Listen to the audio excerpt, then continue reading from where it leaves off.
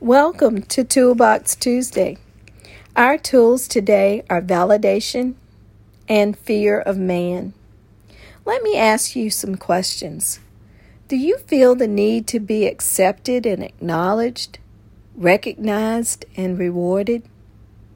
Or can you move forward even without those external motivators? Also, do you cave in under peer pressure? Or can you stand alone in a crowd? The truth is that we all have a need to be validated. And yes, peer pressure is not just something that kids face, but adults as well. But I want to warn you about having a herd mentality. Yes, herd, like a herd of cattle.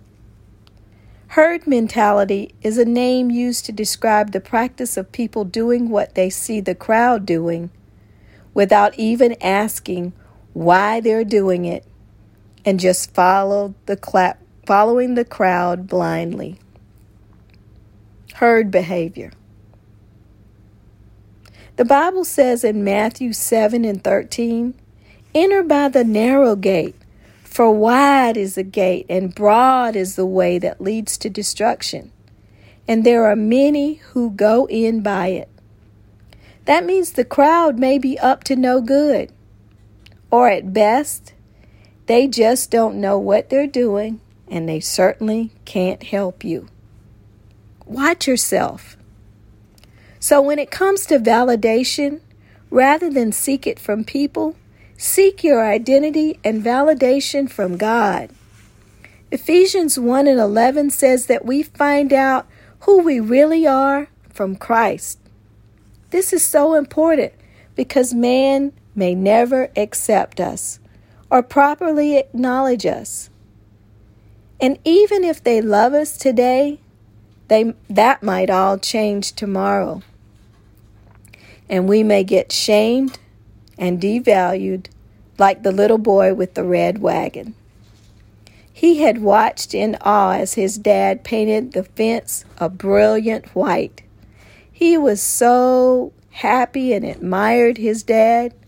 So to surprise him, he took the white paint that was left over and painted his red wagon. Then he pulled it over to his dad and proudly announced, "Hey, Dad, look what I did." You guessed it. He did not receive the praise he sought after.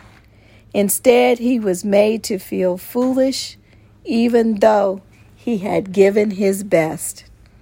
We can all relate because we all have similar stories. But God never shames us. Rather, God comes with healing and wholeness, empathy and answers. There is therefore no condemnation to those who are in Christ Jesus. Real and true validation comes from God. And then regarding fearing men, consider John chapter 12, verses 42 and 43 of the Message Bible. It says, "A considerable number from the ranks of the leaders did believe. But because of the Pharisees, they didn't come out in the open with it. They were afraid of getting kicked out of the meeting place.